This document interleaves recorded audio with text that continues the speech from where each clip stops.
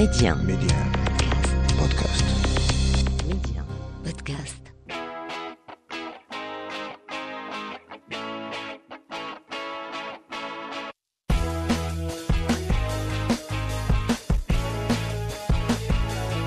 Bienvenue à toutes et à tous. Un mariage d'amour, l'arrivée d'un fruit de cet amour, et tout s'arrête, brutalement, sans crier gare.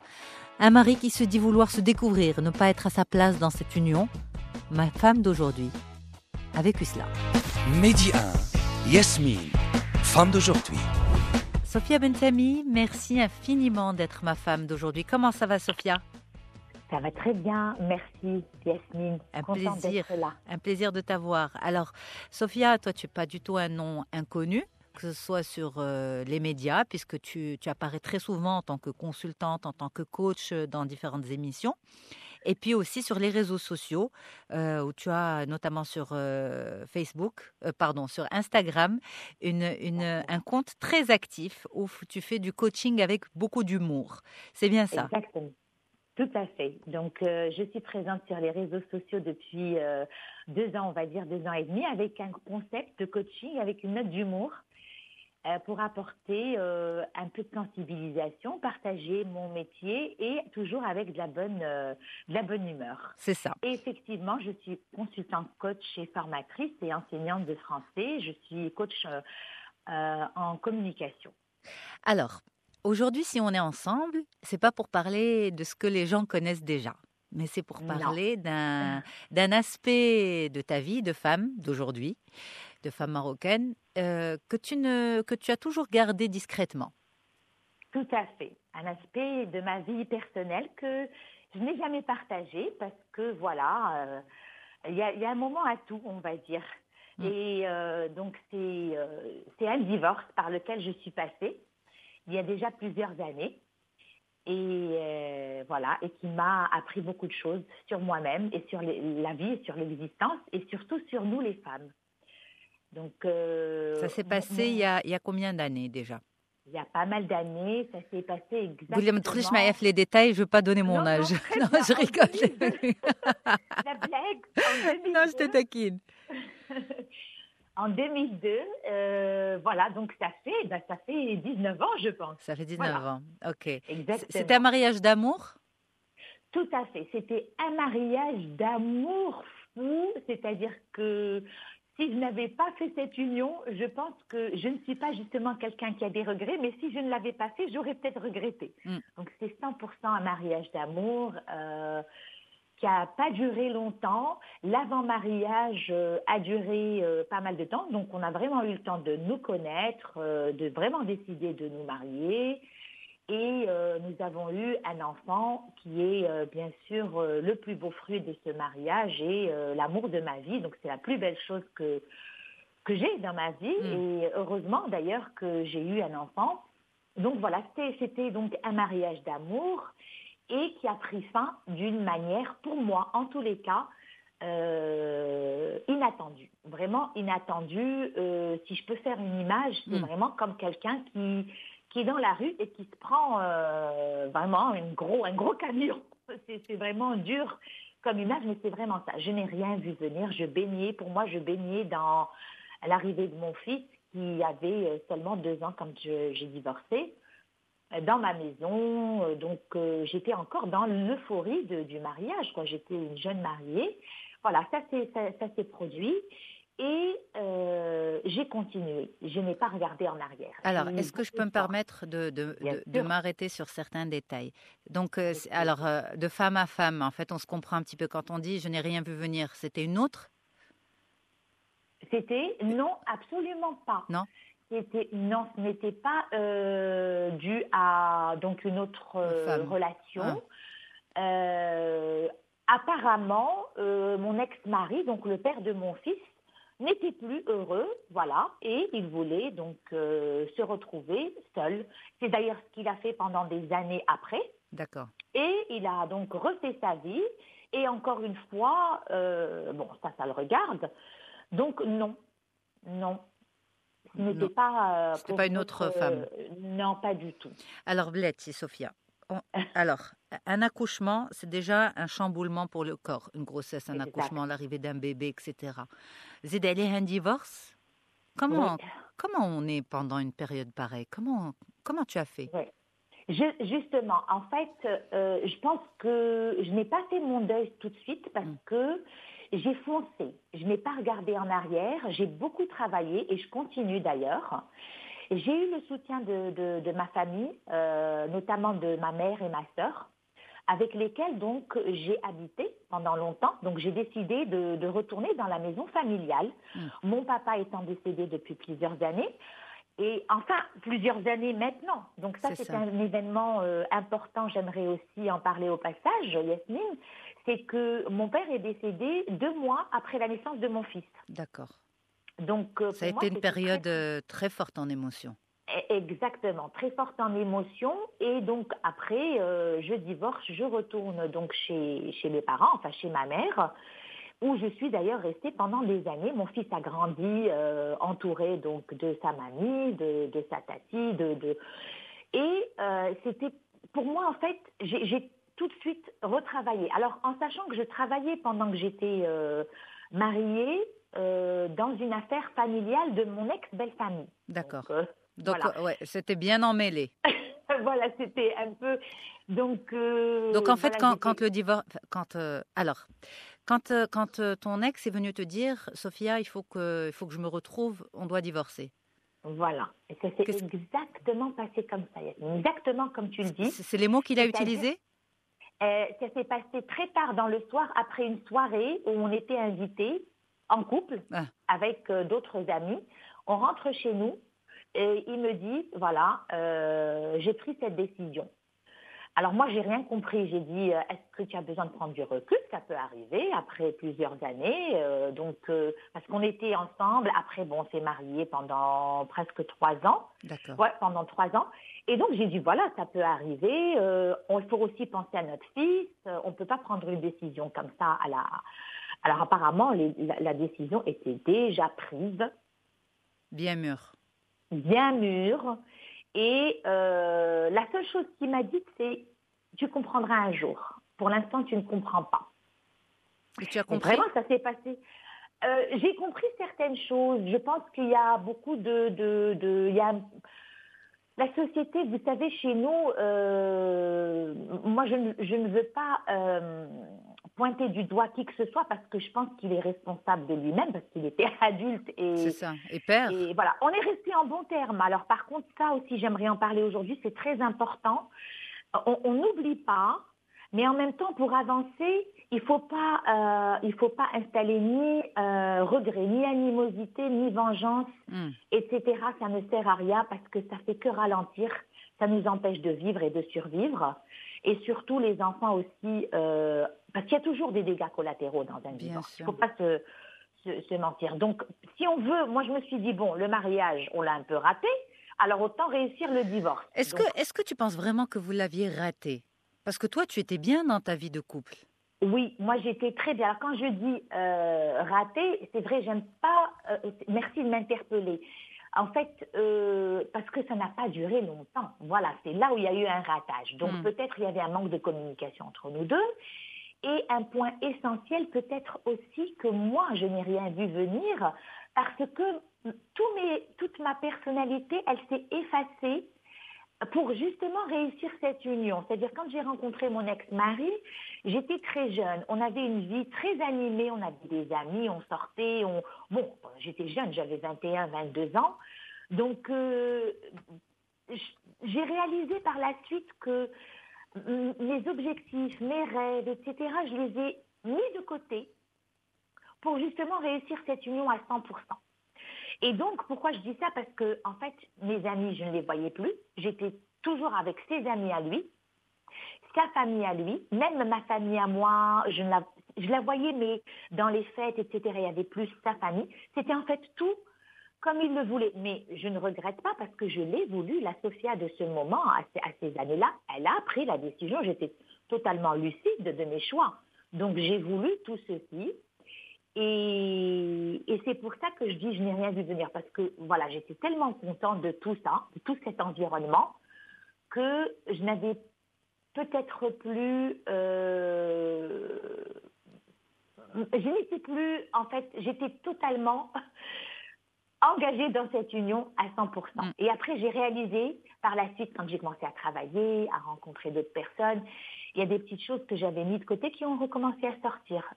Justement, donc l'aspect humour que je fais aujourd'hui sur les réseaux sociaux, le théâtre que j'étudie depuis maintenant des années, le partage, rencontrer des gens, être sociable, réétudier parce que j'ai repris mes études et j'ai passé j'ai passé d'autres certifications et diplômes. Donc, je ne faisais plus tout ceci. J'ai travaillé donc pendant 2 ans pour la belle famille. J'étais devenue un peu, l'épouse que je pensais être idéale. C'est ce que je voulais. Alors, donc, si je peux faire passer un message, un couple réussi, il n'y a pas d'ingrédients et on va dire, de recettes magiques, parce que les couples ne se ressemblent pas, parce que les 2 partenaires ne ressemblent pas. Il faut quand même, une chose est très importante.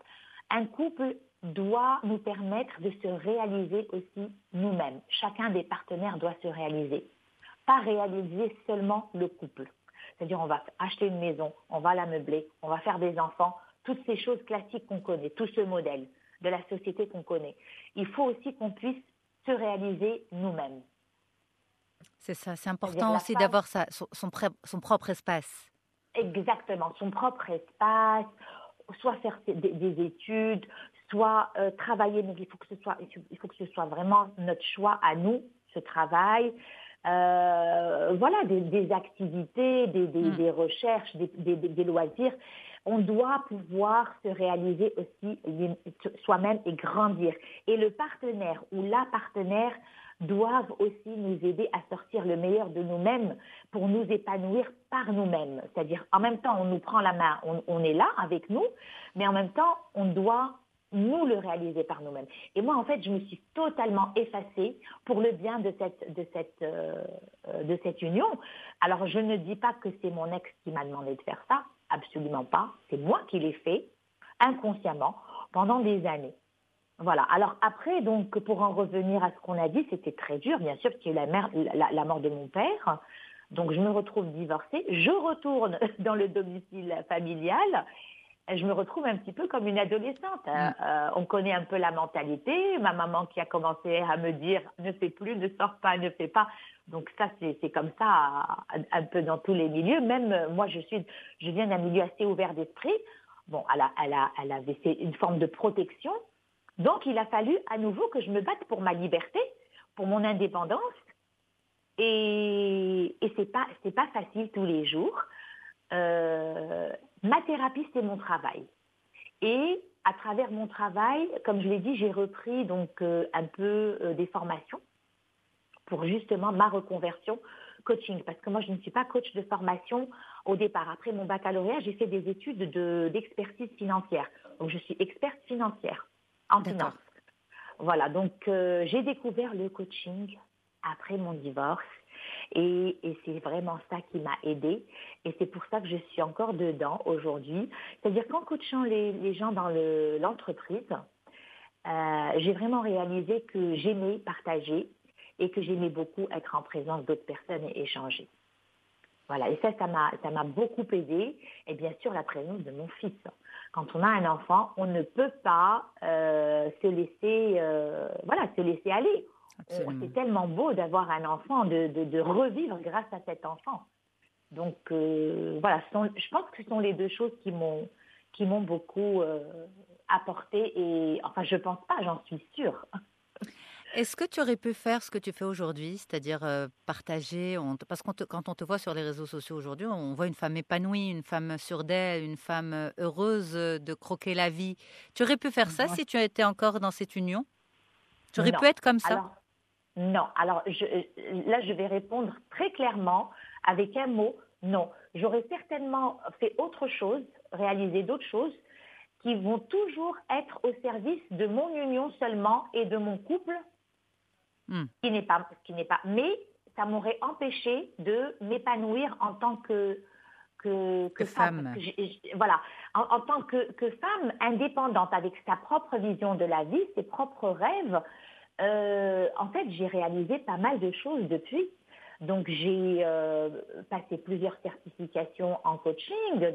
J'ai étudié la psychologie positive, la PNL, le coaching dans le management. Là, je suis en train de terminer donc un cursus qu'on appelle la thérapie du rire. Donc, j'ai déjà terminé les modules. Aujourd'hui, ça s'appelle la rigologie ou la rirologie. Donc, je suis ce qu'on appelle un rirologue. Voilà, donc pour animer des ateliers de rire, parce que j'aime beaucoup rire et faire rire. J'ai repris donc des cours pour moi-même d'ateliers de théâtre. J'ai rencontré beaucoup de personnes. Aujourd'hui, effectivement, on me fait confiance à la radio, à la télé aussi. C'est vrai. Voilà, de temps à autre. Et j'écris pour faire mes capsules. Donc, et j'ai aussi d'autres projets. Je collabore dans le domaine professionnel avec des gens très intéressants, brillants, qui me font confiance également. Et donc, et tu as refait ta vie personnelle. Exactement, tout à fait.